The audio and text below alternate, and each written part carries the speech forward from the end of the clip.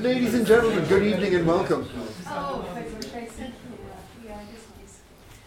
For those of you who have only joined the Middle East Center community since the age of the Investcorp building, you won't have known that this was actually where we used to hold all of our seminars, Tuesdays and Fridays alike.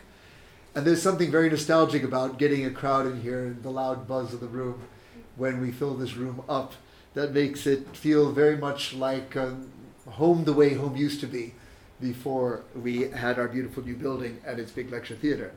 And in that sense, it's wonderful to be able to welcome Professor Adam Mestyan to be our speaker tonight, because Adam came to spend a year here in Oxford teaching modern history of the Middle East, while I had a year of leave, and was very much in that period of transition as the new building foundations were being laid, and while the activities of the Middle East Center still took place very much in this space.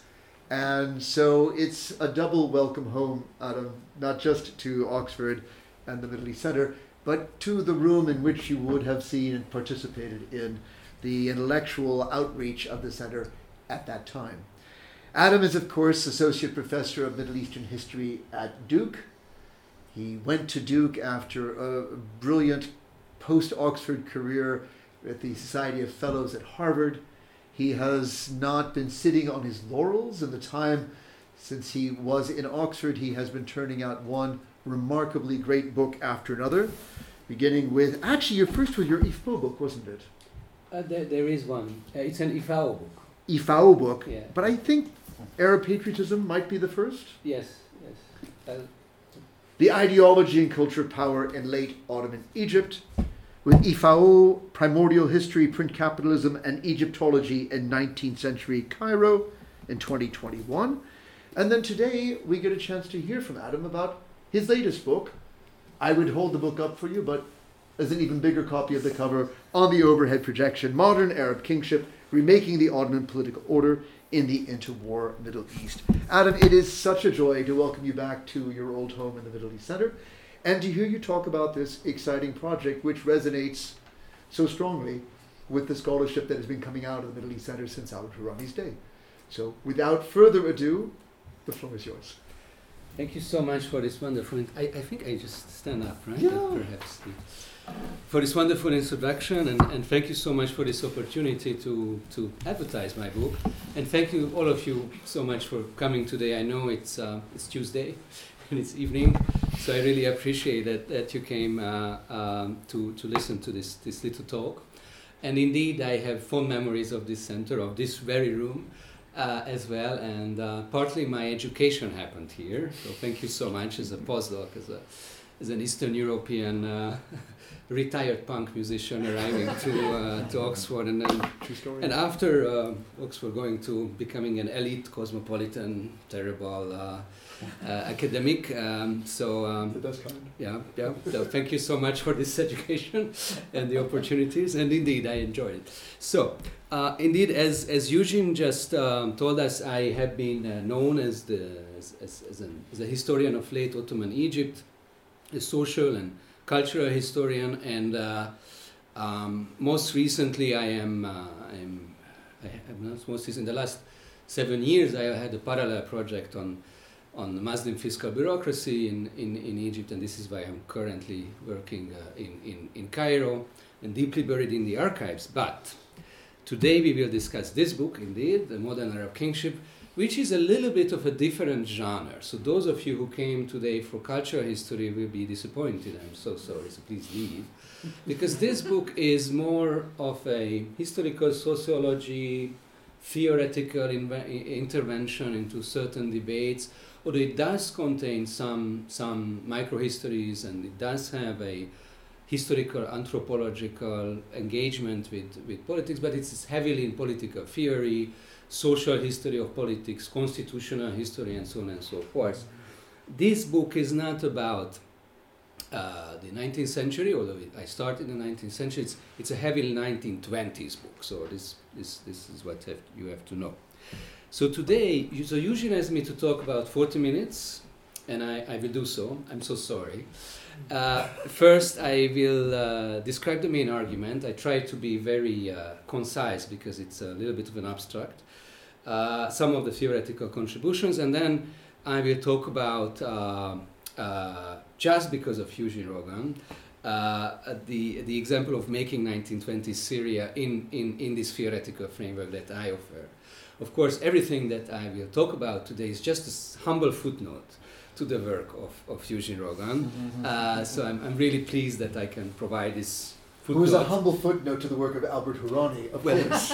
No, well, but I think it's a little bit more than a humble footnote. But anyway, mine is just a humble footnote. Okay. So I start with the main argument first. So those of you who do not know the Middle East, you happen to be not know the Middle East. This is the region, and this is the time period that my book focuses on. We can see the late Ottoman Empire in 1914. The map is a little bit lying because actually Libya is part of the Ottoman Empire at this time still, 1914, just before the First World War. And in the other map you can see the early 1920s arrangement. This is what is usually known in historiography as the unprecedented extension of European power in the Middle East after the dissolution of the Ottoman Empire. So in one you can see the Ottoman territories. Egypt is also part of it, although it's under British occupation at this time until 1914. And you can see in the other map the newly formed territorial arrangements. One polity that is usually forgotten, and I will talk a little bit about it, is the Kingdom of the Hejaz, which is today part of Saudi Arabia with the capital of Mecca. It's a very interesting little polity at the time, and I will discuss a little bit more of that. So this is the region, and this is the time period the book is most about, 1910s, 1920s. The problem that the book deals with is this great transformation. What happens after an empire is gone? This question came to my engagement with late Ottoman Egypt, which was a subordinate Muslim princely polity, if you want, under Ottoman and then under British and Ottoman rule. And I was wondering that usually we have this vocabulary usually from political science, that we talk either about nation states or we talk about colonies. But there are all other kind of polities in modern history, other kind of statuses. And I was dissatisfied by the theoretical framework that was presently offered to describe these sometimes strange governments, sometimes existing in various subordinations, sometimes in autonomy, sometimes not, and so on and so forth. The other question or problem came to me from two types of narratives. So one is the narrative of this European expansion, the European control over the post-Ottoman territories at this time, which is well known in this college, the Britain's moment in the Middle East in Britain, right? In France, it is actually the French mandate is less, the French rule is understudied a little bit, but it's still there. So how the Allied powers after the First World War try to perpetuate their rule in these territories, and of course Zionist colonization of Palestine was part of this project, and we can talk a little bit more of that. So there is this narrative, and there is another narrative which is the Arab nationalist narrative. Either each post-Ottoman Arab national government has their own stories of origin, or we have the big pan-Arab nationalist narrative that Professor Rogan knows a lot about. But I was wondering that what if we start with the Ottoman context? What if we look at this period, the 1920s, not through the European lenses, not through the Arab nationalist lenses, but from this very strange empire, the late Ottoman Empire? What can we gain from these lenses? And this is, I try to sum up the main argument of the book in this concept. So the argument is that there is a operation in the 1920s which we can call recycling empire. I call it recycling empire, a recasting of previous imperial institutions in politics, in economy, in culture, in religion. And that giant operation defines the period in the post-Ottoman territories as well, and in the post-Habsburg territories, of course, as well in Eastern Europe, and I would even argue in China as well, in the 1920s, 1930s.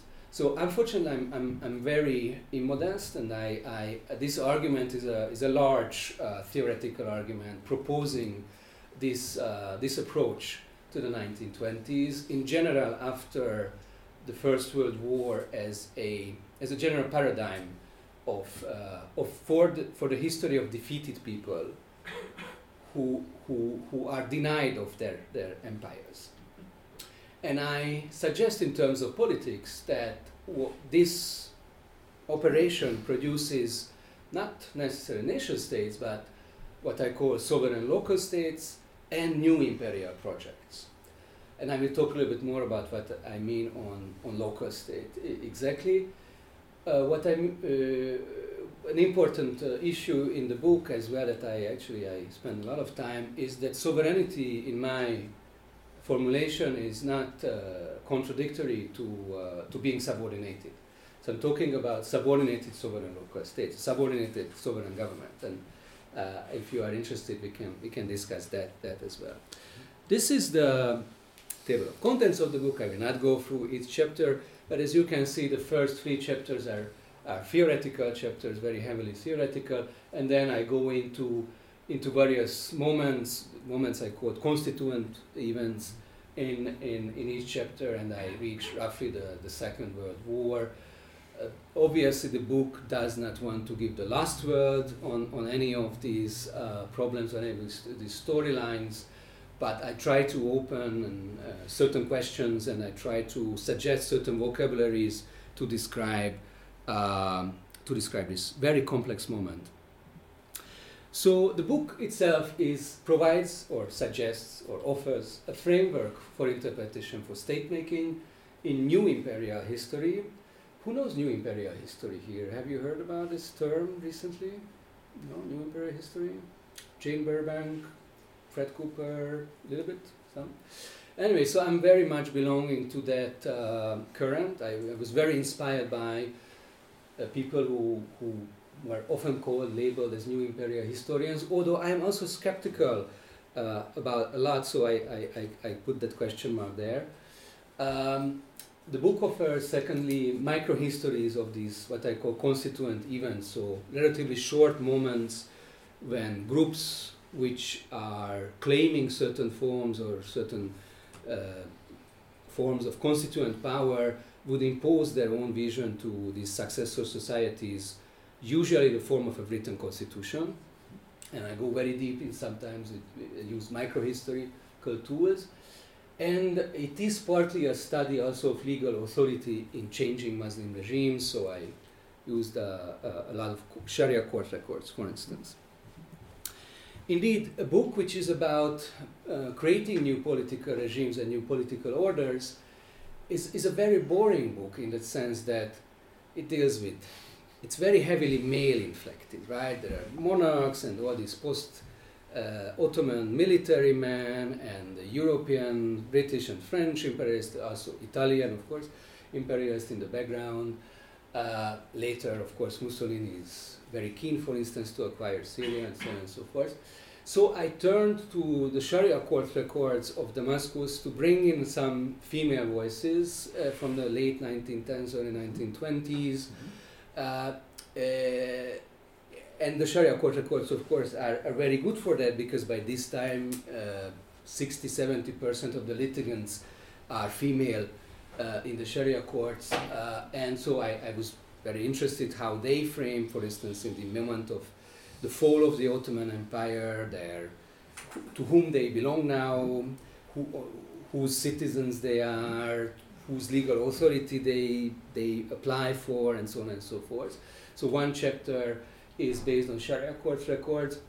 And I was also lucky in the source basis because the Ponceau papers, Henri Ponceau was one of the high commissioners of the French mandate in Syria and Lebanon, and the Ponceau papers just became available for research while I was doing this project, and the La Courneuve archivist in Paris were kind enough to, even without cataloging the papers and officially being available, they allowed me to use them. And I was also lucky to be in Riyadh and deal with the Al-Qassab collection. Al-Qassab was a sheikh, the Syrian sheikh, and I will talk a little bit more about him in the so-called Darak Malik Abdelaziz, which is a very contested archival space, but I was lucky to get some access to these papers, so that was very useful. And I also used, of course, all other archival usual suspects. I will not go into very abstract details, but the major terms of the book, yes, Recycling Empire, which is based also on an approach to historical change that I talk a lot about in chapter 2, and I will not go into detail, but essentially I think we usually think about historical change as somehow related to revolution, but unfortunately this is not the case often. So often, actually, what we see is non-revolutionary, even explicitly counter-revolutionary change, especially in the 1920s. Many of these constituent moments are not coming out of a revolutionary movement, but from some sort of other constellation. I think a major concept that I offer to perhaps international relations and political theory is governing without sovereignty. I do think that, especially in Middle East studies, but also in other fields, the engagement with sovereignty is a bit misleading. I think for the 20th century history of the Middle East especially, we have to engage with how non-sovereign forms of power are there, especially administrative forms.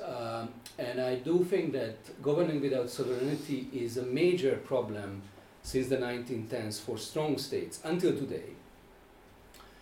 Why? Because territorial acquisition by force is no more allowed in international law.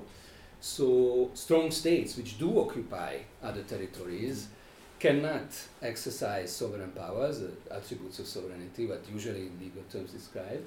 So they have to govern without sovereignty, and this is the case in, I don't know, today's in the Ukrainian occupied territories, of course in the Palestinian occupied territories, and perhaps in Gaza. It will be again the case that a strong state through military occupation have to find out how to govern the territory without sovereignty. So in the 1920s, of course, the League of Nations mandate category, the Class A mandate category for Syria and Lebanon and for Palestine and Iraq are also experiments with forms of governing without sovereignty. And of course, military occupation is the par excellence form of governing without sovereignty. This was the case, for instance, at the time in Britain. Right, that the British Empire was a military occupier after 1922. I suspend the concept of the nation state. I don't use it. I don't like it. I don't think it's useful. I don't think it's useful at all. And instead, I talk about sovereign local states, as I said, states which use in their political order all kinds of post-imperial particles. And I say particles because some of the theoretical basis of my book is actually from art history. Do you know the concept of spoliation? Have you ever heard about spoliation? Spoliation is this operation when, for instance, there is an old building and the part of it is inbuilt into a new building. It can be a material form, literally a window is built into a new building, or it can be in style as well, that the old style is continues in a new context. I think this happens actually in terms of politics very much, a spoliation process in the 1920s.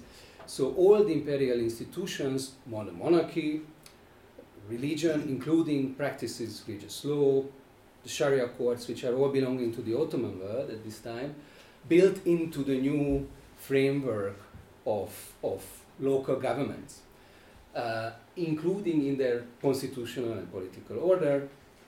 So I think the term local is much more useful than national, because it also indicates that they are still in a subordinated position. So they are still, of course, in this period, through the mandate, they are subordinated to France, or the League of Nations, if you want. There are two new, the League of Nations also is a new imperial power in a way. Internationalism as a new, substituting certain functions of the previous imperial sovereign can be thought of until today, perhaps. So I use this concept to study nationalism as well. Nationalism is very important, but I talk rather about national projects than the nation state. I talk about successor societies, and I also talk about successor diasporas. This is the moment when, of course, the disappearance of empire does not leave behind only the peoples in their own regions, but also leaves behind large groups outside of the previous empire. So there are successor diasporas in this sense in the Americas, in Europe, and even in the region. Right? There is a Eastern Mediterranean regional diaspora as well, and they are politically very active. This is the moment also when actually the political importance of diasporas to feed back somehow and to form the new politics in their imagined homelands are starting actually. And I think what characterizes the period in terms of constitutionalism is not necessarily the national one, but some form of imperial constitutionalism. Still, from below and from above, actors are advocating not necessarily for democratic representation, but for all kinds of other integrating for or other kinds of sources of authority: religion, monarchy, dynasty, and of course ethno-national principles. And importantly, they imagined some of these polities as federations. I think the federative idea is very important at this time, and some of my theoretical background coming actually from India, from the Indian context as well, South Asia, and also of course the Americas, where there are all kinds of alternative imaginations to the nation state. I will not describe some of my theoretical concepts, but I belong to perhaps what we can describe transitology. So actually I also take some concepts from post-Soviet sociologists. And I do think is this, I mean, not the same of course, but this solution of a large political unit is the same in the 1920s in the post-Ottoman territories as it is in the post-Soviet, and in post-colonial Africa, for instance, and so on and so forth. And as I said, my major inspiration is New Imperial History, but I'm also a bit skeptical about everything that they do. The book is in a dialogue with a number of books recently published, and as I learned during my writing, there will be forthcoming a couple of other books. Now there is this new domain, the post-Ottoman studies domain. So there was the Ottoman studies that we know very well, and now we have a temporally defined historical field, the post-Ottoman studies. Some of the titles are listed here, and I will not go into details, but I hope my little book is a little contribution to this large wave, and who knows what will happen. The relevance of the book for today is really tackling this problematizing this moment of the dissolution of large political systems, also bringing forth the post-Soviet and post-colonial African examples. I point out to the modular logic of state-making, especially the federative, composites, associative, tentacular, religious and other projects, instead of the nation-state, the norm of the nation-state. And so today when human society is reorganized again, or constantly reorganized, we can again think about federations and blocks, and actually we can see blocks emerging again in Europe and elsewhere. All right, that was the theory part. Are you still alive? If you're still alive, then I would continue, may I? And in about 15 minutes, I would describe the making of Syria, based on this little exercise.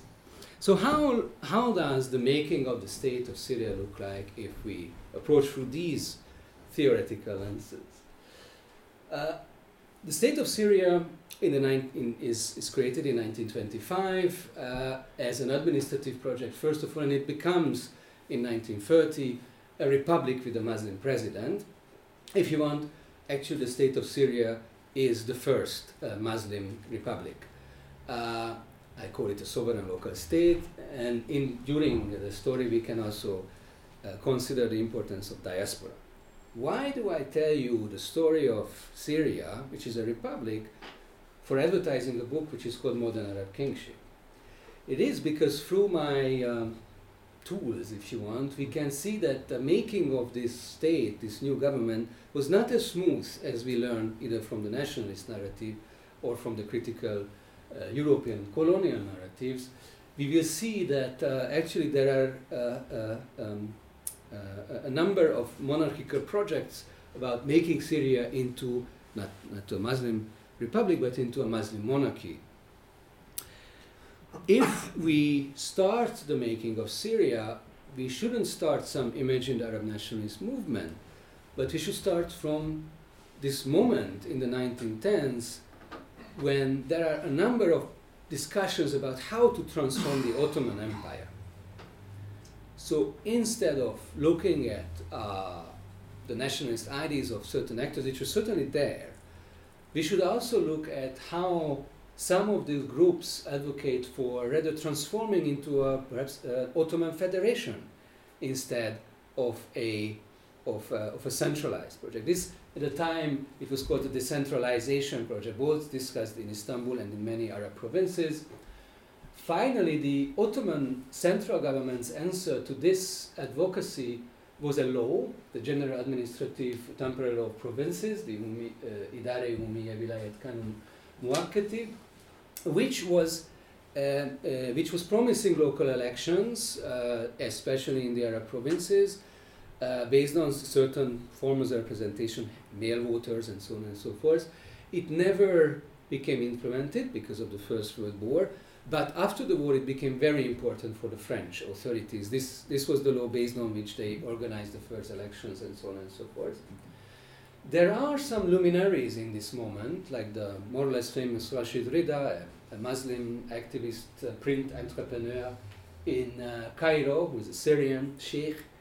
And in 1915, he offers a project to the British authorities about a new Arab empire, which was supposed to be a caliphate republic, actually. The caliph in Mecca, perhaps the emir of Mecca, and the president in Damascus, in some sort of federation among Muslim emirs.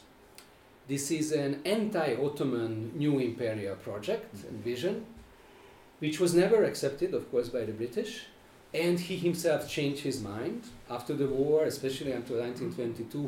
He becomes very much of a monarchist, but at this time, this is one interesting project among the many other projects. And indeed, we have the Arab nationalist story that we know about Sharif Hussein and the making of the announcement of the Arab kingdom. And here you must know very well the story of Lawrence of Arabia and Blue Eyes in the desert and so on and so forth.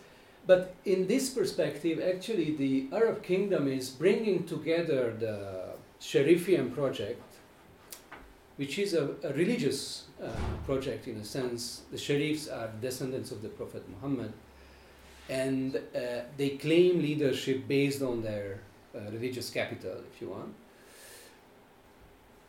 Although Sharif al-Hussein, the Emir of Mecca, is presented as an Arab nationalist, of course we know that he was an integrated member of the Ottoman elite. He was born in Istanbul.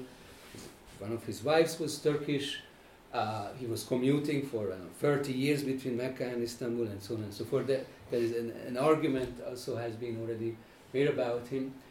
And what we can see is that what they really propose is not to recycle the Young Turk government, but rather the previous Abdul Hamidian principles at this time, at least in my interpretation. The Allied powers, of course, do not acknowledge this claim, and they only acknowledge him as the king of the Hijaz of this new polity. What comes from the federalist ideas and this Sharifian, what I call genealogical monarchy, is this very well-known moment in Damascus, 1919, when a Syrian assembly proposes to a visiting commission the making of a Syrian federation, which is a monarchical federation with one of the sons of Sharif Hussein Faisal as the king. In some interpretations, this is somehow the United States of Syria is an imitation of the US system, but based on the Ottoman matrix, we know very well that it is a local imagination also about, in a way, continuing the Ottoman federative project. And only for Eugene Rogan, I have this little clip. This is a previously unknown French army movie. It's still the property of the French army.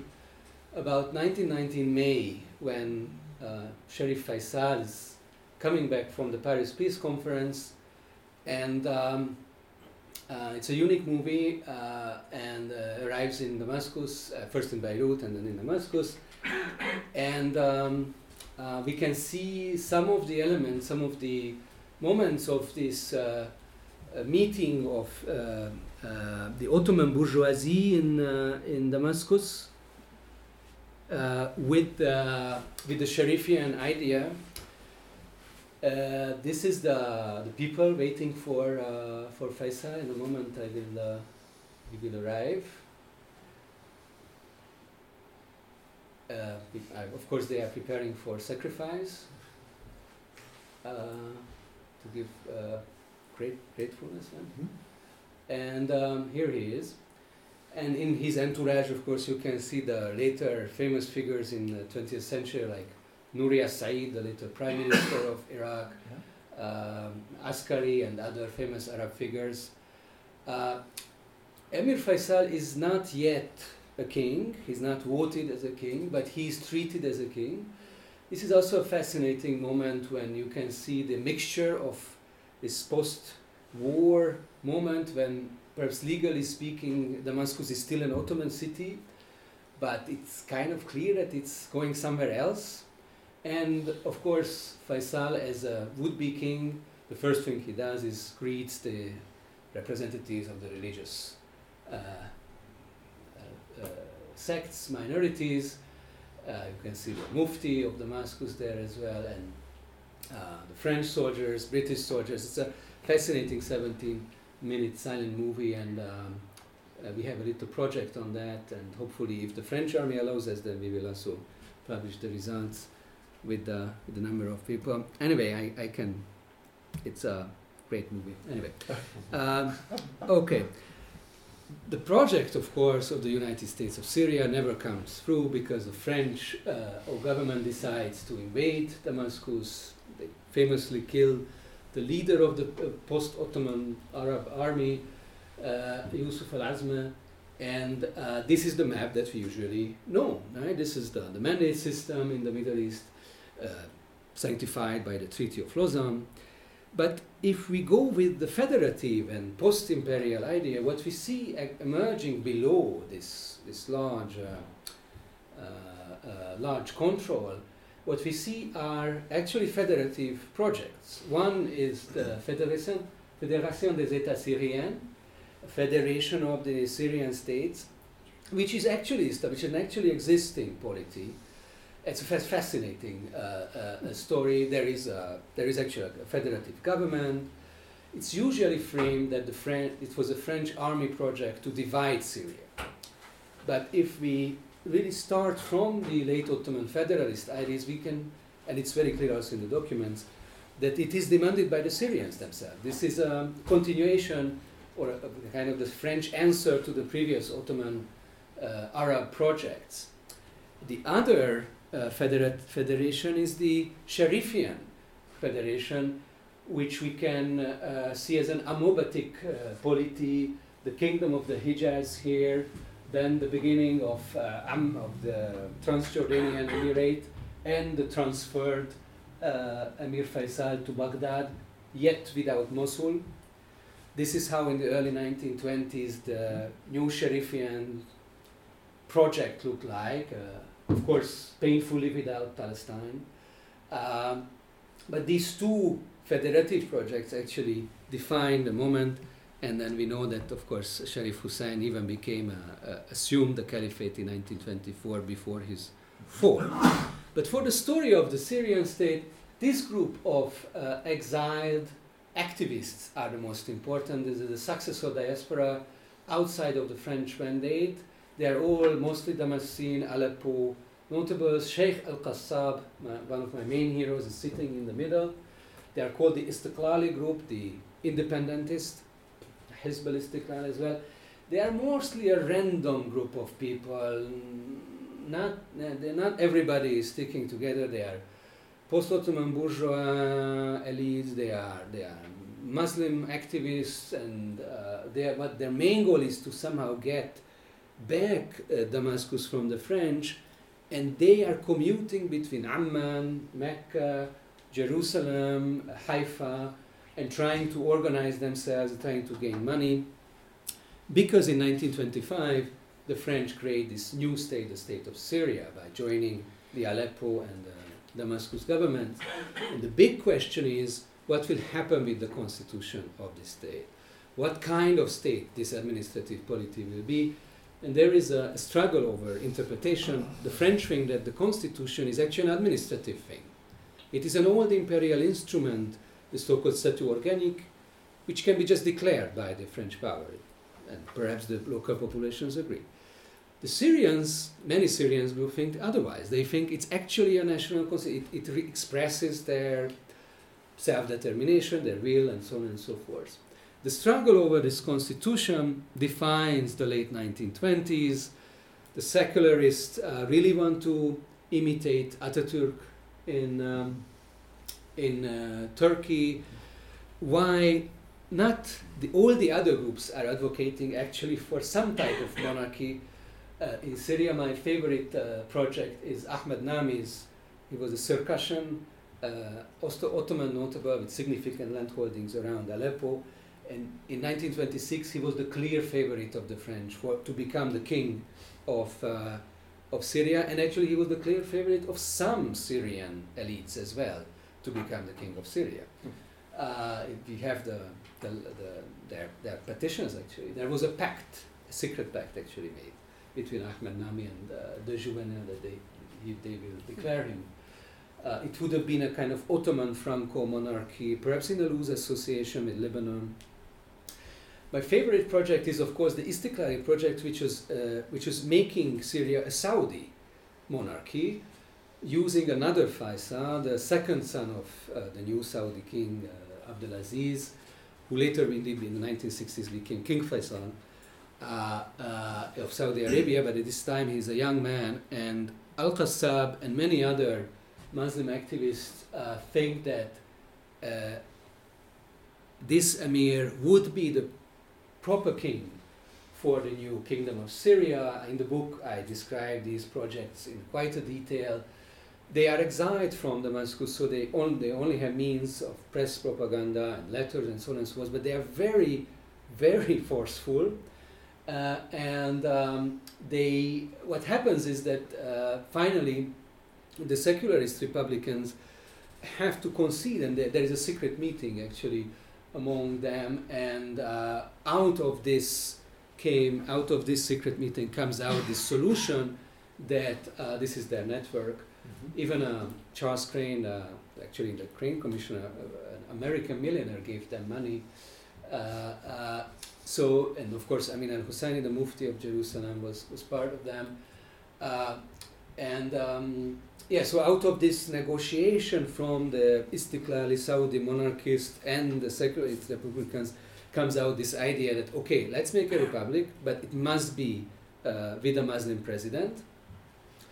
And that negotiation, of course, under close French surveillance, and I will finish in a moment, is actually not only it's not only a symbolic act that the president can be Muslim.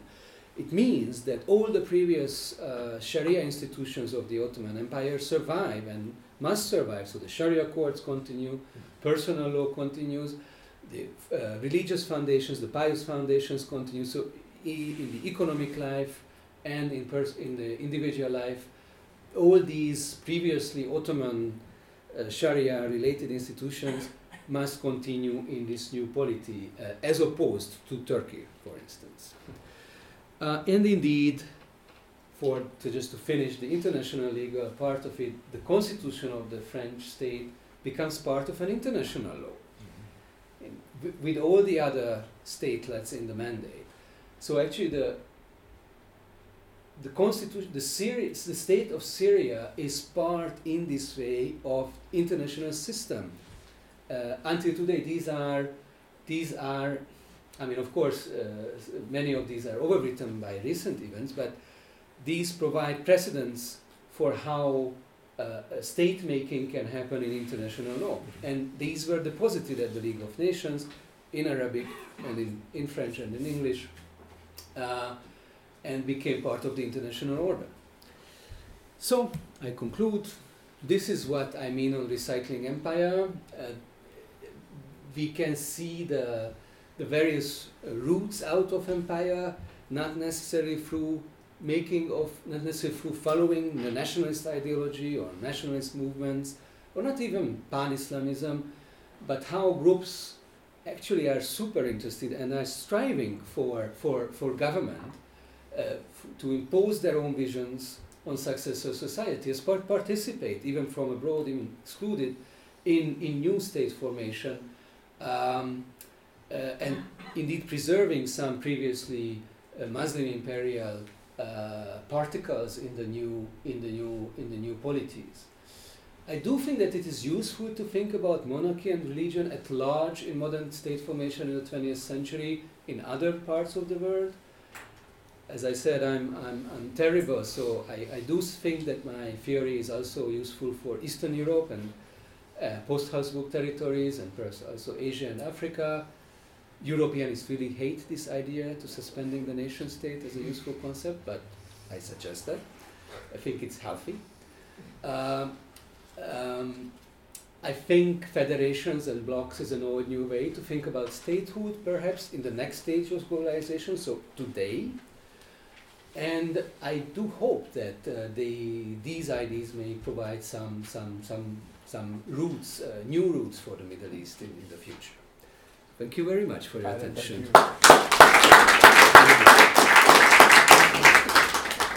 Adam, thank you so much. It was actually wonderful to get a tour through the book, what the driving concepts that address the issue of the post-Ottoman world, as you would like us to rethink this. And you're doing so against a tableau that has seen a lot of new scholarship. There was a time when Kemal Karpat and Albert Hourani were talking about the Ottoman influences in the modern Middle East, and then I think the subject was let drop.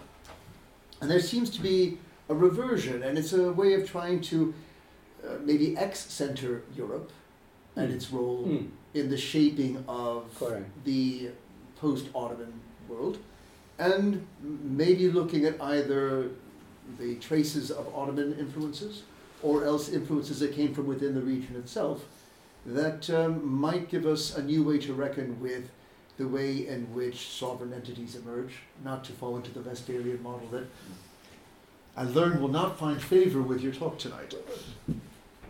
You know, I propose these things, and I know that not everybody accepts my ideas. There are a couple of books that have been addressing elements of your subject that I'd like to bring to the conversation. And one is Aziz al-Azmi. Oh, yeah. Because Aziz had a way of trying to abstract the meaning of kingship, going right back to earliest Islamic history, but with an eye towards its relevance toward modern times as well. And I just wonder whether you engage at all with Aziz in your framework. Of course, Aziz is very important for several reasons for the book. So Aziz, yes, he has a fantastic book on early Muslim kingship, but that is I would say rather it's about Muslim emperorship, if I may say so. It's about the universal Muslim empire that he describes, and it's a historical anthropology of those ideas in between the 7th and the 9th or 10th century. So this is one track of Aziz, and I think in the 1920s we don't have that kind of ontological, or we do have some symbols, and people do think about monarchical form, but these are real political choices. And it's very clear, for instance, when Rashid Rida argues for a Saudi king in Damascus, he says that it's not because of Islam, it's to manage the diversity of the country. He thinks a Muslim king is much better than a president, first.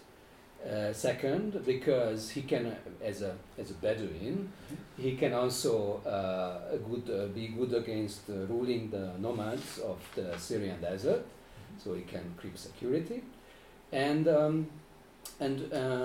third,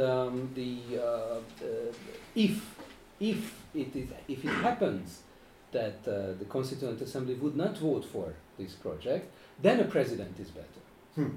So either a Saudi king or then a president. He definitely doesn't want a new Sharifian king. Which, I mean, of course, the Ashraf are very much. They also have their own advocates, and actually there are like 8 monarchical projects in the late 1920s, also continuing through the 1930s through Syria. Okay, so this is about kingship, but Aziz also has another track which was very inspiring me, and he has a lecture once, I don't know, in the 80s, first in English and then in Arabic, and he asks, he turns to his imagined internal audience and he asks, what happened that our concepts, meaning the Arabs' concepts, that we lost so we describe our history in terms of the European historiography. So we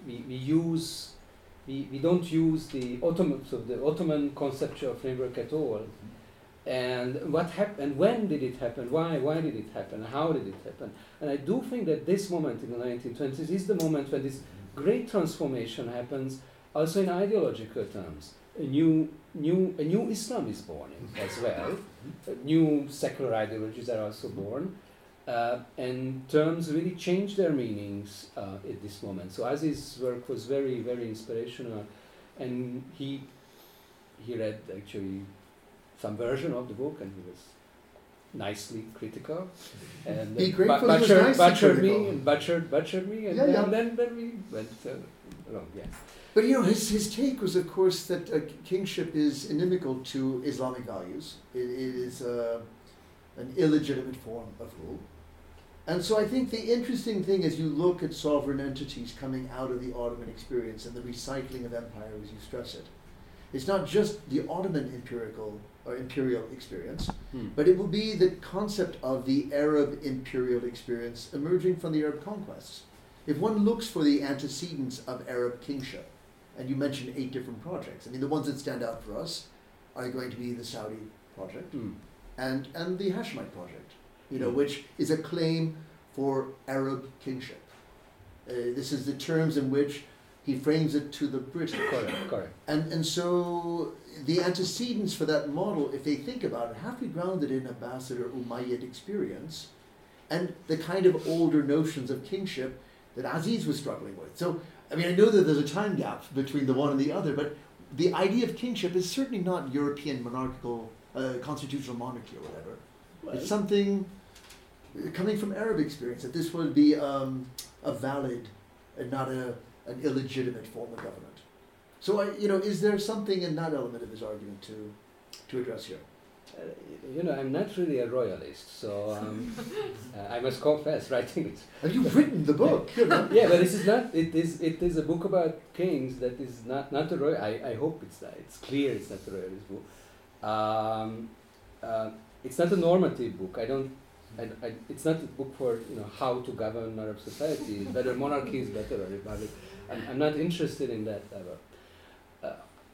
I am very skeptical. Indeed, at the time, this is the Umayyadic memories are used, but I'm very skeptical of 1,000-year experience. That some people in Damascus. There is a revival in the late 19th century, romanticization of the Umayyad rule, partly due to Orientalist influence, partly due to their own interest. That's true, but whether viable.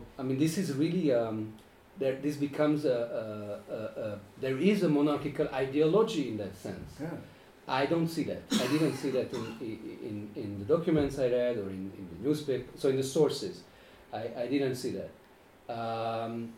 It's sometimes on the stage, yes, in theater. It's sometimes there are new historical nomads. So the historical imagination does emerge, which is sometimes royalist, sometimes not.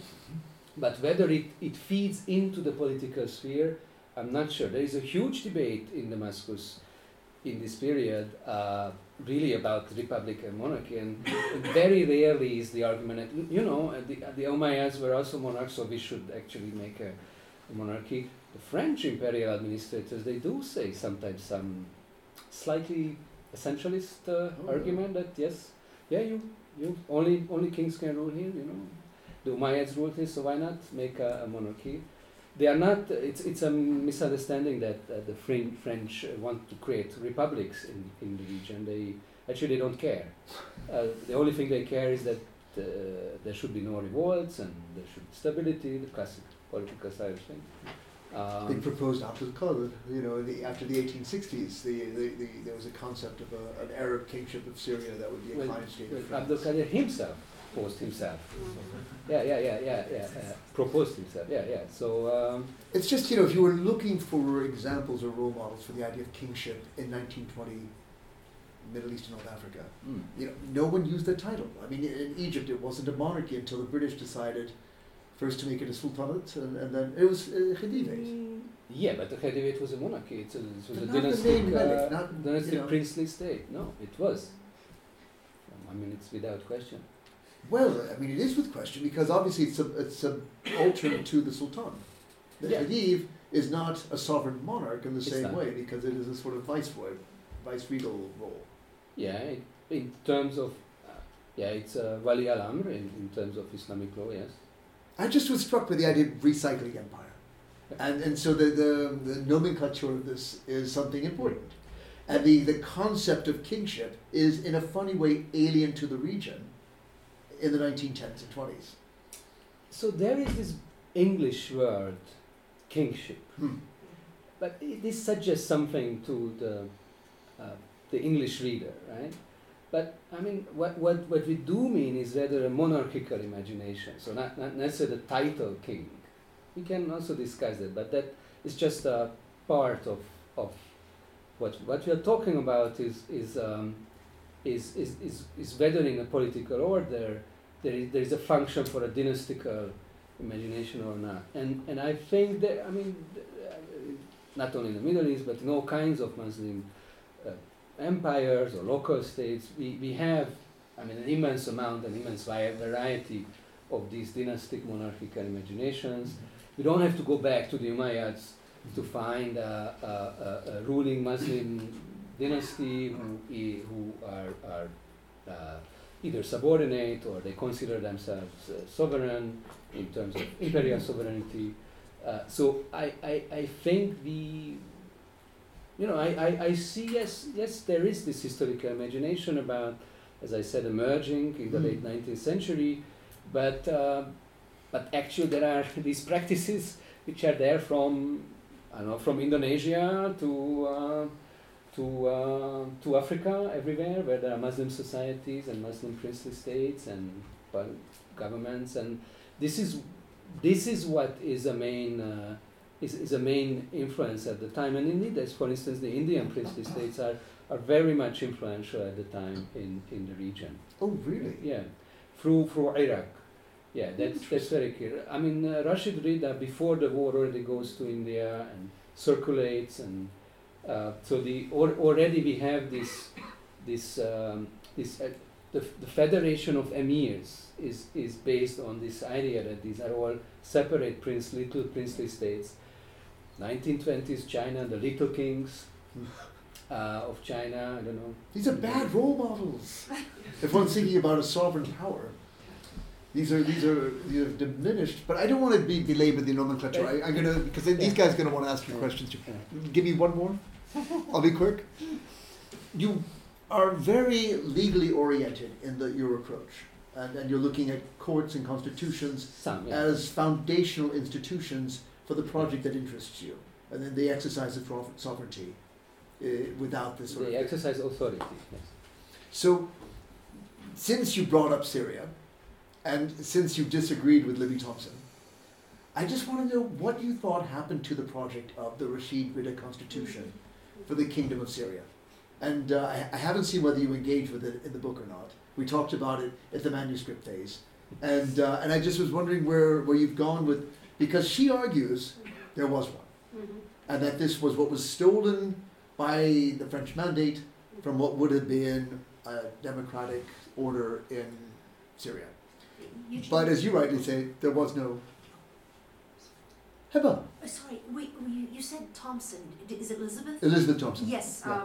How the West stole democracy from the Arabs. Okay, sorry, I didn't hear. That was my bad. And always feel free to, I talk too much otherwise. Sorry, no. So I just could you tell us where you stand on, did Rashid Rida draft a constitution that was considered for the Kingdom of Syria, the Faisali Kingdom of Syria? And why do we not find a copy of it? How could they all have been destroyed?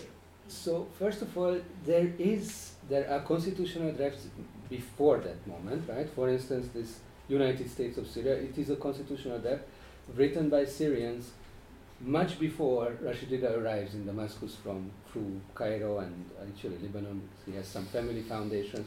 So first he takes care of his economic business and then goes to Damascus to do some politics. So by the time actually Rashid Rida arrives, there are already previous constitutional drafts, first of all. Okay. Those drafts are available, we have them. And the picture you showed us of the one of them. Does that date for that period? It's sort of it's 1919 something. It's much before Rida arrives. You got me all excited. I saw the So slide. but there are other drafts as well. It's not. I haven't found a draft, and I looked quite seriously. So my answer is, I don't know. My professional answer is, I don't know.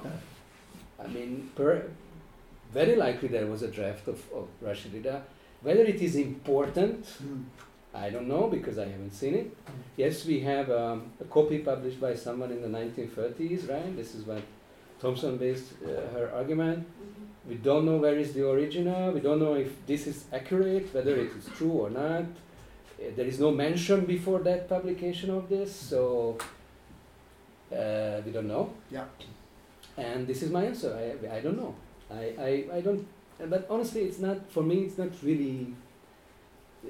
I mean, it's a detail which is not really important in my argument. It doesn't really matter because, as I said, by the time Rida arrives, and it's very late. He arrives late 1920 spring, and practically he has 3 months to participate in the Constituent Assembly. All the things are falling apart.